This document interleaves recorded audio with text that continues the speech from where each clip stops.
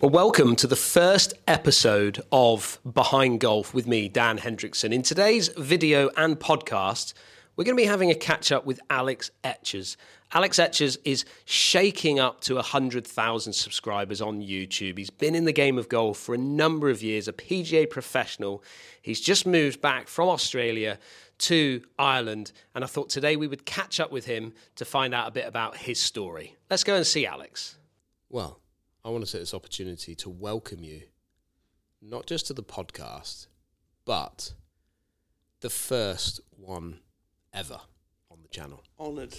How do you feel about that? Honoured. Honestly, yeah, thank you.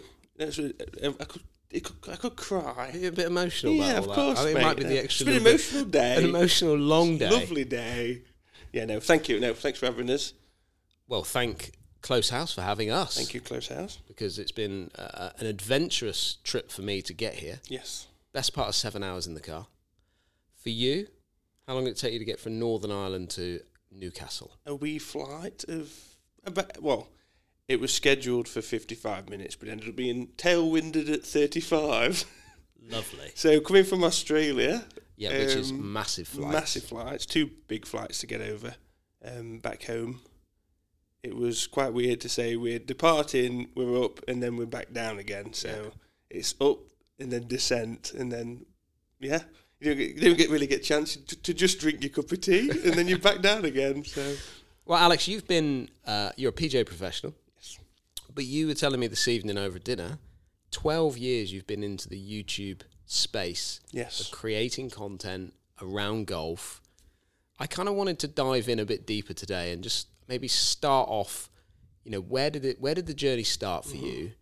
And literally you've gone around the world to end up back here with me at Close House. Yeah. Is that a good thing? It's a fantastic thing. It's well-travelled. No, it is. It is. Where did it start for you? Golf is obviously it's a big part of our lives. So what about for you then? I suppose it starts from a hobby perspective. My dad introduced me to golf from 5 to 7 years old. Took me to the driving range, and I remember, even to this day, at 5 to 7 years old, hitting balls. So there's obviously something there that I just fell in love with straight away. Played lots of sports, but golf was always the one that was in my mind. It still is. You know what the game's like. You never stop, do you? So it was always there going, I don't think I can ever perfect it. And the fact is, we can't. So I got to a point when I was 15, 16 years old, and I'd played a lot of football. I was a swimmer. I was doing all sorts, and I picked golf over everything. I put everything to the side. My motorbike I sold for Rufford Park. Right. Membership as a junior. Wow. £150. Best £150 I ever spent. So that was the start of it all. And then obviously you start off as a high handicapper. Get your handicap, you get your card. You see your junior captain, who's usually a single figure, and you look up to them. And I think it's always one of those progressive things where you always strive to be better. There's always someone better than you. Yeah. And you always look up to the person that's better than you. So that's what started me off on the ladder. And I think this is why it's important for juniors, because as soon as you get into the game and you get brought into a club, you've always got someone to look up to. Yeah. So that was my start, and then it became, I never even thought it would be a career. I'll be honest, at no point did I think, realistically, I've always been, I'm never going to be good enough to be on tour, but a career in golf, especially at that point as a junior, YouTube was not a thing. No, for sure. So media, you got your commentators at the time still, but that was really it. And we knew golf only in the fact of TV, and if you were going to be a professional golfer, you were going to be playing golf on TV. Oh, no, exactly. There wasn't another avenue in golf, there was as far nothing as I'm else. concerned. Yeah. No.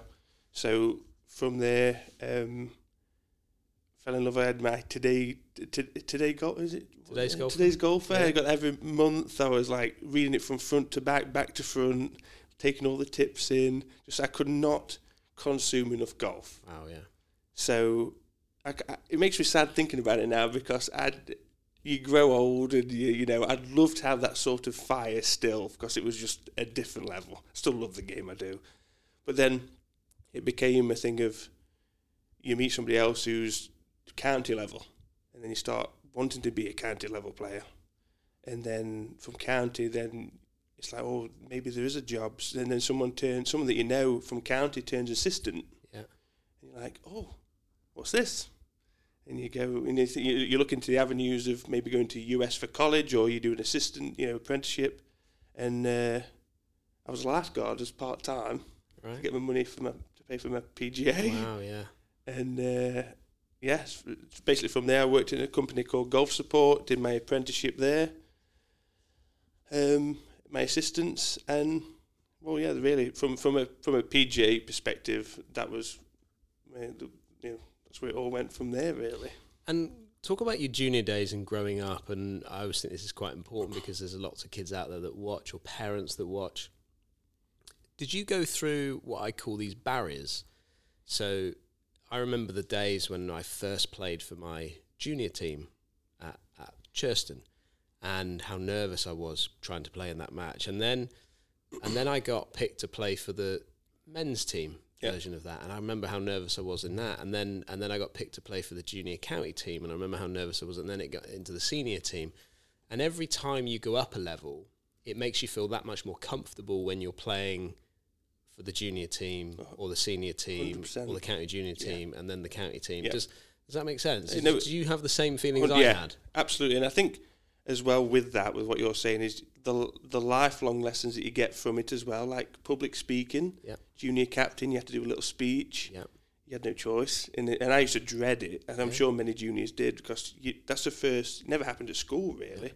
It was, you had to do a speech, thank who you were playing with, the club, the dinner, that sort of stuff, and be in a suit. And it was looking back, it's a very traditional way of growing up. Yeah. But one of my best friends, when I was 16, still one of my best friends now, was like 60. Like, name another sport where you've got a friend. No, you know what I mean? It's such a weird concept when you think about it. So, and I still keep in touch with him, and I always like thank him, because Mick Gwynn, I'll give you a shout out, Mick. He open arms as a junior, got me involved, and corrupted me as well, Mickey.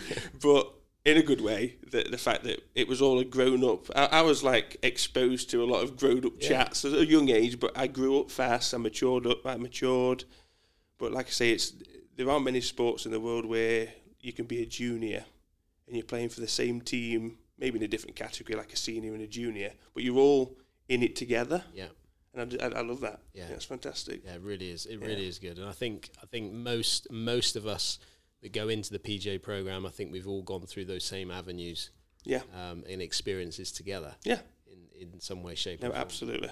And then obviously when it comes when you move into the PGA, and from your point of view, moving into the PGA, you have this. What I love about the PGA is you've got so many different avenues that you can go into. You can, if you want to go down the road of being a head pro and a retailer, that's an option for you. You can still do the playing element. Yeah. You can get into your repairs. You can get into your coaching. You can become fitters. There's so many different avenues of a career within the game of golf, and you can specialise in those. Was there an area of the game within the PGA that you kind of thought, I kind of like that? And I'm not getting to the filming side of it yet, but was there a bit in there where you thought, I want a bit of that in my life? Yeah, to be fair, part of the PGA, well, the majority of the PGA program, aside from the nights in Birmingham, Bel Air, apart from that, I mean, I enjoyed every aspect. My least favourite was probably repairs. Yeah. But usually it's because I'd had a big night in Birmingham, and the smell of all the smells of the white spirit. Oh no, thank you. So that gives you a bit of a feeling when you think about that. But always love the biomechanics side. Yeah.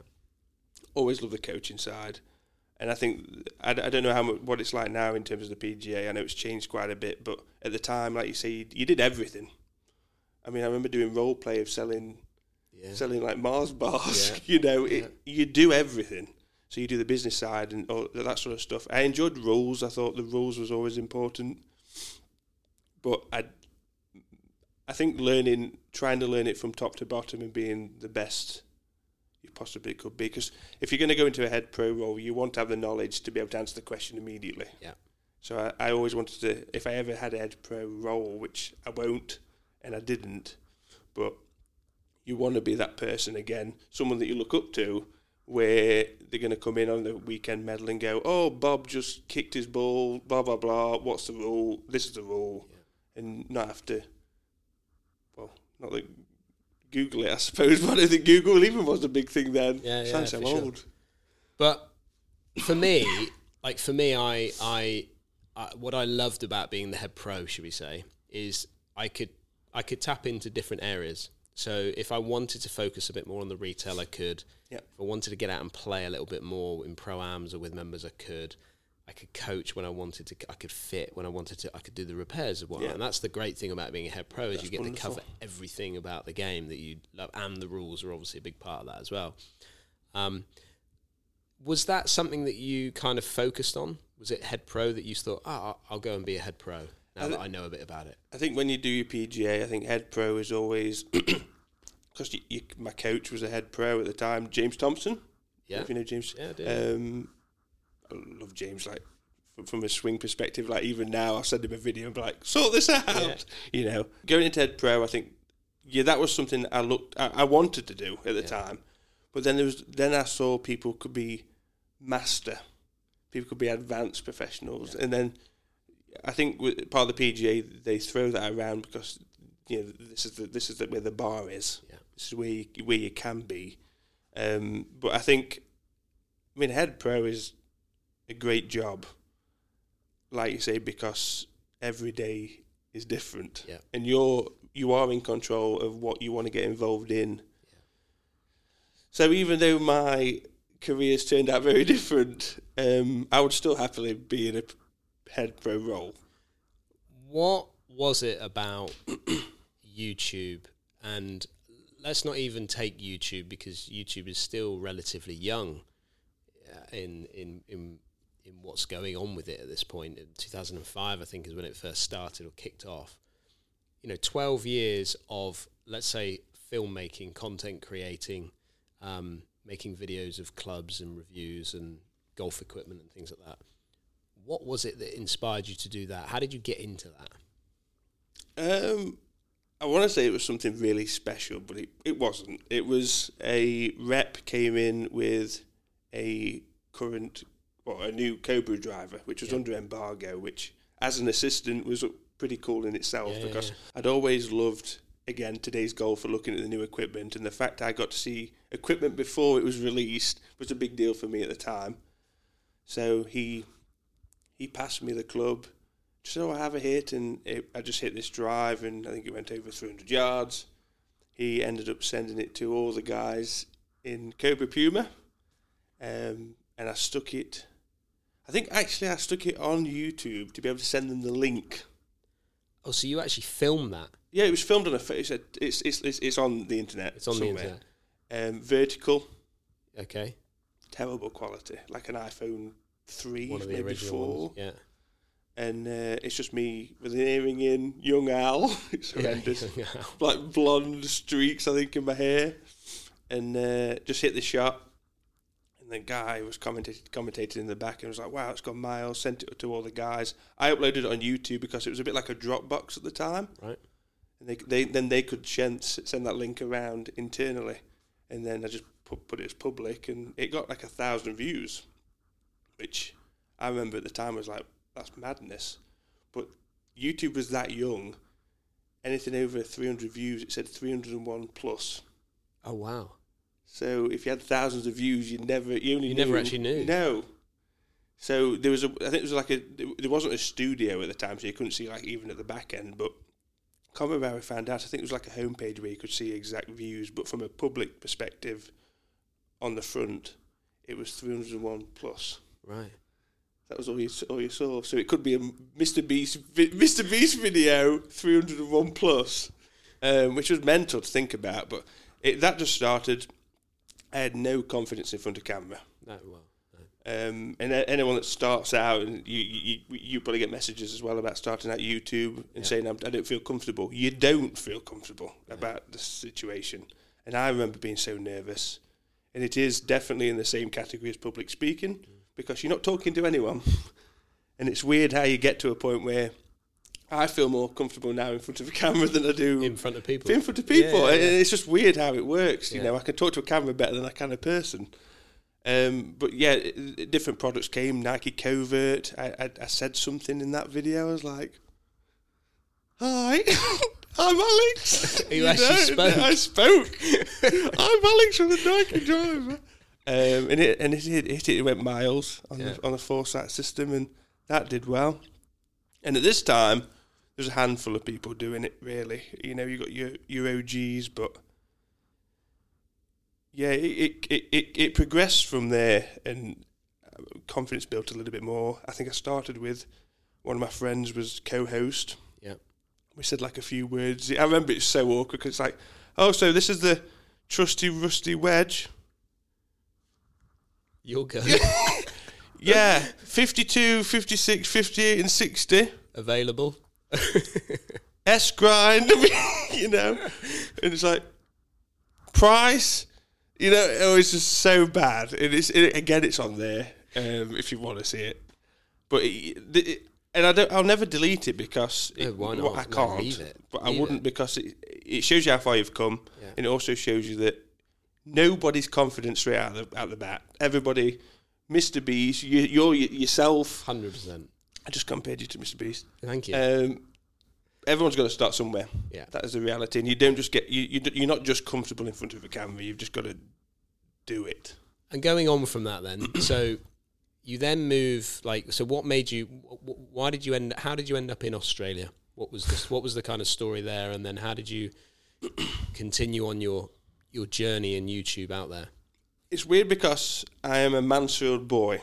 So I was born in Mansfield. But I never felt like I was meant to be in Mansfield, which is quite odd to say. But my mum said the same thing, and I thought that was quite weird because we never spoke about it. And she's like, I don't feel like I should have been born here. But you don't choose. You're born somewhere. Yeah.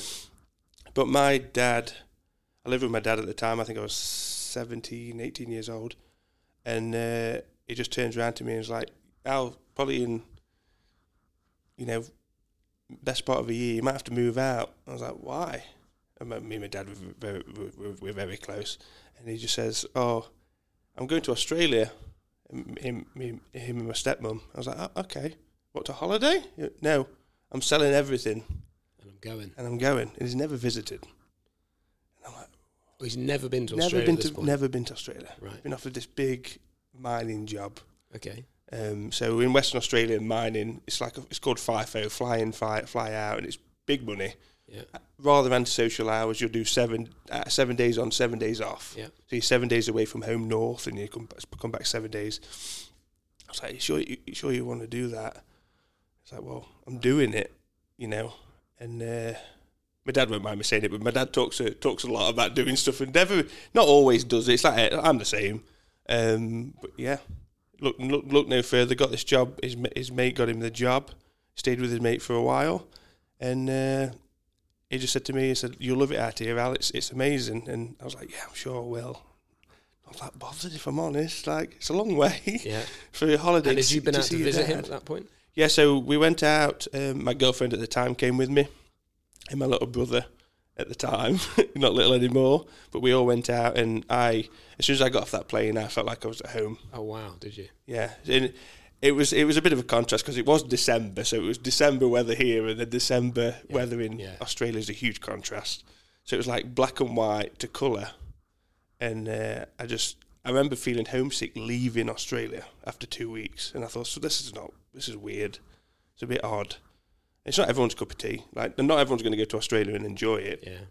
Yeah. But I realised then, this was a kick in the gut, was I was too old to go on my dad's visa. Okay. My little brother got citizenship immediately. Oh, wow, did he? Right. So I was over this 18 threshold of getting citizenship. So I was devastated. I remember having, like, mental health issues. I just didn't want to be in Mansfield anymore. Yeah. You'd seen the light as such. But this is mid-PGA as well.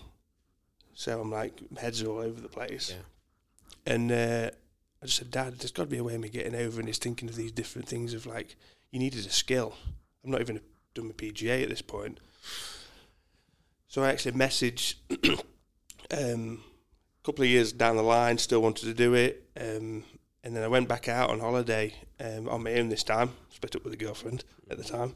And I sent a few messages out because I was like, I just want to live here, but I've got to get myself sponsored. And I messaged a company called Golf Box just out of the blue. And one of the head guys responded and said, do you want to come down and have a chat? I was like, yeah, sure, we'll come down. This is 3 days before I leave back to the UK. So I'm getting upset because I'm leaving my dad, my stepmum in Australia. Yeah. And he just says, come and have a chat with us. So I went down, showed him all my, at the time, felt like good videos. I look back at them now, horrendous. But they didn't have any Facebook, Instagram, Twitter, YouTube. Yeah. So they're quite behind in the social stuff. And did they know about it? Did they know about it at the time? Were they aware of what was going on? I think so, but it was more... Do you get to that point where it's like we don't want to pay for someone to do something that you're not going to get any... Don't know the return. You don't get any return, not immediate return that's easy to track. So it's more of an exposure. But the guys were really switched on and they were like, look, we want you. We can't guarantee that you're going to get sponsored, which is what I really wanted. But bearing in mind this was December, can you come out in June? So I'd gone from being like, I don't want to leave Australia to, I'm going to have to leave the UK in 6 months. Yeah.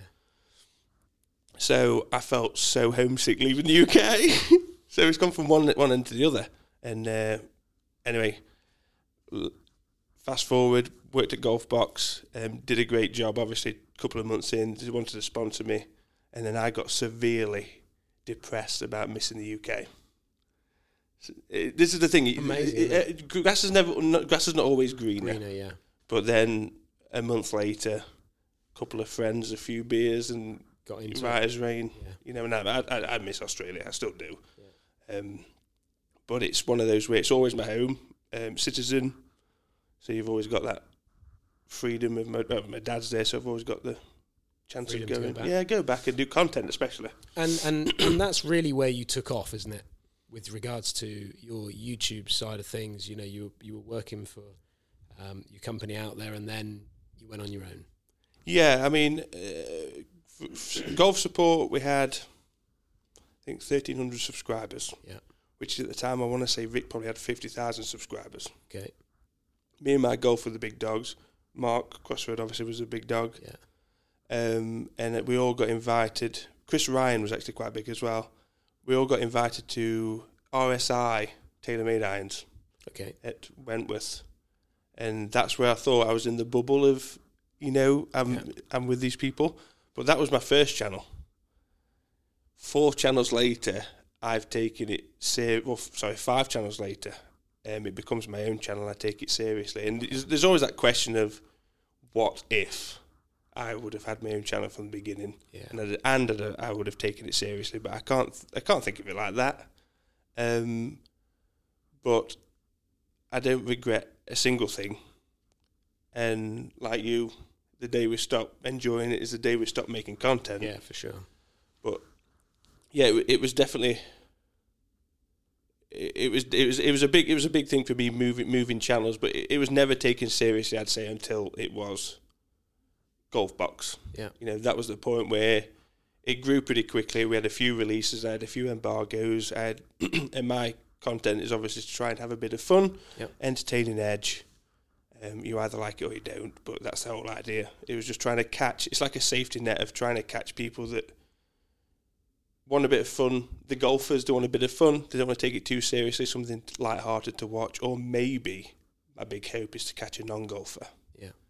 And go, this is an entry point of coming into the game. It's not that serious. You haven't got to wear goofy pants. Yeah. Right. Not always, anyway. So that's my passion, really. I still like to think I make a difference. There's someone out there that's probably started the game because of me. Or got back into the game. Into the game because of me. You get messages and it's lovely. It's like that's the bit that really does make it for me. And it makes it all worthwhile. Yeah. So, I think Golf Box was the big turning point where it's like, look, I could probably do this as a job. Yeah. And that was it. That was it. The rest is history. So moving on a couple more years then, now you've got kids in your life. You've moved yourself back, moved the family back, started in England, gone to Australia, now in Northern Ireland, which is now where you call home. Yes, that in Australia, I call both those home. It was a big decision. Yeah. We've got an amazing family in Northern Ireland. I adore my parents, but my in-laws, not everyone can say that they love their in-laws. I adore my in-laws. So I've got my in-laws, I've got my sisters, my brothers, who I class as sisters and my brothers. My best mates are my brother-in-laws. We've got like a 4-ball. We go out for beers and that sort of stuff. So very lucky. So that part of it was not difficult moving back. Yeah. I know Ish, my other half, she was getting pretty homesick. So it was a tough one. If it was honestly, if it was country for country, it's a no-brainer for me. It's Australia. But selfishly, from a content perspective, it's so far away. We can't do this. Yeah. We can't just say, oh, do you want to, even though it's still a little flight, it's still 30 minutes on a plane. Yeah. And I just felt so far away, so I thought, if I'm going to take this seriously, I don't want to regret anything in a few years and be like, if I'd have just moved back and got more involved in it. Yeah. So we just bit the bullet. And now you're based at Hollywood Golf Club, the home of Rory McIlroy. Is that right? Yeah, something that like that lad? Ronald Ronald like McIlroy. Yeah. So home of Rory McIlroy. Yes. Have you had the chance of meeting him yet? No. But Does he spend any time there? he does. Yeah. He does. To be fair, that was... People would like be surprised. I am a huge Rory fan. I am. That aside. But that was not the reason I joined Hollywood. Hollywood has got a system there that allows me to, when the weather is, of course, terrible, a lot of the time in Northern Ireland, it gives me a chance to go inside. It's one of the very few, I said, state-of-the-art facility. Yeah, it's a great facility. So it gets me, it will get you over. They've got everything, the gym, I don't know what that is. But yeah, you go in there. I've walked past it a few times. It looks great through the window. Now I've got to go in there. I've promised the guy some fitness content. Yeah, great. But walk past there. But if you look at it, pound for pound, it's one of the best performance centres I've seen. Thanks to Rory, obviously invested into it. But it would be a dream to meet him. It'd be a dream to play with him. But I don't want to be this weird. I feel like I'm in a position where I'd like to work with him rather than fanboy over him. Yeah, for sure. So, but all the family's there. His best mates, one of his good friends, is the pro there that I have a lot to do with, and I think in time our paths will cross. Absolutely, yeah. But it's not the reason I'm there. No. And where are you at the moment with YouTube? Do you feel like you're in a good place with it? Are you still driving forward to get to that silver button mark? Yeah. What's the goal for you? What do you want to do? We were chatting over this over dinner, weren't we? Yeah. I feel that it's a very tough space. If we're being completely honest, it's a very, very tough space to be in mentally. Yeah. It's a very tough space to be in. And when you're balancing, it's my own fault, kids, moving, it hasn't been my priority. And I feel at the moment now, YouTube needs to be a priority. Yeah. If you want to take it seriously, it's got to be at the forefront of your mind. You can't just put it on the back burner because you're moving countries, you're having kids. Yeah. So it's very nice and all, but YouTube's a business. So I think kids established, getting there now. So I feel like the next couple of years are going to be very big for me. Silver play button, I'd be lying if I didn't say I wanted it. Of course you do. Absolutely. And I feel like it's a very small percentage actually get to that spot to be able to have a silver play button. I was speaking to like Robbo, for example, who's way past that. And I've got people like that I admire because he stays motivated, even though he's a long way away from the next play button. Yeah. But it's having that motivation because I can just imagine now what happens when you take over to 101,000. Are you still going to have the same hunger as you did at 99,000 wanting to get the play button? Pushing. So we'll see. We'll see. I mean, do I move into something else? I don't know. It's one of those things where you just... It's ever-changing. It's it's actually evolving very quickly, isn't it? It is. It is hard. It is hard to keep up with. And, you've got many people that want to be a YouTuber. You've got many people that want to be a golf YouTuber. And I think on paper... look, we're very lucky. Like today we played Close House. I said to you, didn't I, in the car, like what a pinch me moment that this is our job. But the reality is, this video needs to do well. Yeah. Otherwise, we don't get paid. Correct. So as fun as it is on the golf course and we're having fun with my mates, at the end of the day, we need to put bread on the table. Absolutely. So there is that aspect of pressure. And then the out of 10 ranking that not everyone probably sees. Nobody gets to see that apart from generally the people either making videos themselves or working in YouTube channels might keep an eye on it, but it's something that we watch all the time. Right, okay, throw this on you. It's your interview. Mm-hmm. How much does that affect your mood out of 10? A 1 out of 10 or a 10 out of 10 video? For anyone that's listening to this, so we do videos. Hi. We'll upload a video, and then within 30 minutes, our videos get put on a pedestal out of the last 10 of where it's ranked in time, and then forever it goes on. So I was saying to Dan in Australia, this used to happen. My upload time was 10:30 at night, and I used to sit awake for the first 30 minutes to see where this ranked in the top 10. It's a terrible mental health tool. We've said about this. It's really not good for creators. And if it was 8 out of 10, 9 out of 10, 10 out of 10, I'd lose sleep, honestly, because it's not so much like it's a bad thing, because the worst part is it could get better. Yeah, of course it could, yeah. But you look at the first 30 minutes and you just judge yourself. And it does. And I think, if I'm brutally honest, if a video is outside the top 2, if it's not number 1 or it's not number 2, I'm starting to lose a little bit of focus at that point. And certainly if it's going in at number 6 or worse, I'm starting to look at titles, thumbnails, I'm checking tags, I'm checking everything that's going on with it. And then, if it's down and very low within a couple of hours, I'm certainly changing something pretty quickly. No, this is the thing, and this is what I was saying if you look at it as well, it's your last 10 videos. So if you had 10 big videos, bangers, and 9 big videos, and your 10th is just a little bit worse, and it's 10 out of 10, it's still punishing. But it's really hard to gauge your success on that, because everyone's going to have bad videos, because if you didn't have bad videos, what are your good videos? That's the point. And I could sit here and say, if you're a creator, ignore it, but I can't. So. And the problem with it, and I know we're digressing slightly here, but I do think that, I look at it as well and I go, do you know what? I was actually really happy with that video. Like, I know how much time I spent on it. I know how much effort and time that you spend on your videos, and you're very much like me, where you'll just keep watching it and watching it and watching it until you think it's right, and that on its own is has its own problems. But as long as I can walk away and go, I'm very happy with that video. Okay, maybe I've got the title wrong, or maybe that thumbnail didn't quite catch the eye of what I was trying to say about the video.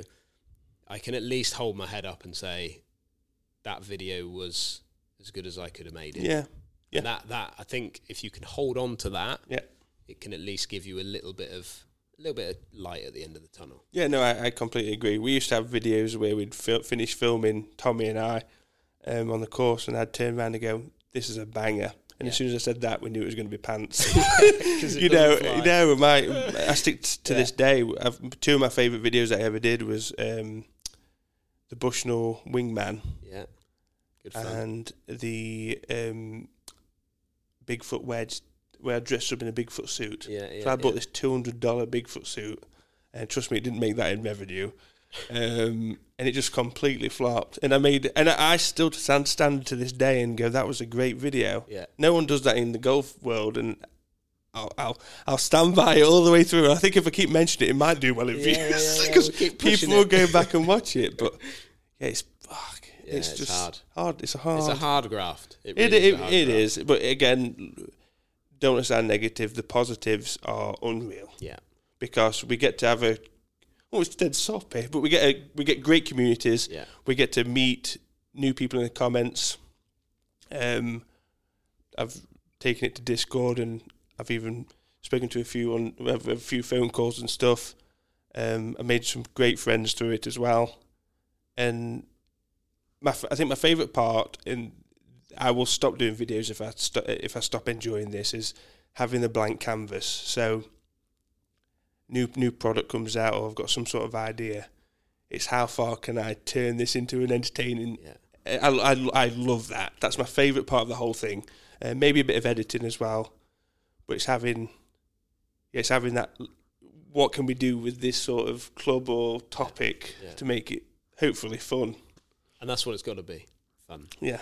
Well, I just want to take this opportunity to thank you for taking the time to coming onto this channel, sharing your story, because it is a fantastic story. Thank you. And we wish you all the success with it, because I know you're heading in the right direction with what you're doing. Where can people find you if they want to go and find you on YouTube and your social media platforms? So it's just at Alex Etches Golf. It should pop up on YouTube. I think that works, doesn't it? I think you got your tags, and then social media is the same, Alex Etches Golf, and pop up in different places. Al, thanks again. Thank you, mate. And I'll catch up with you again on the golf course. Yes. Thanks for watching. Thank you, mate. Cheers.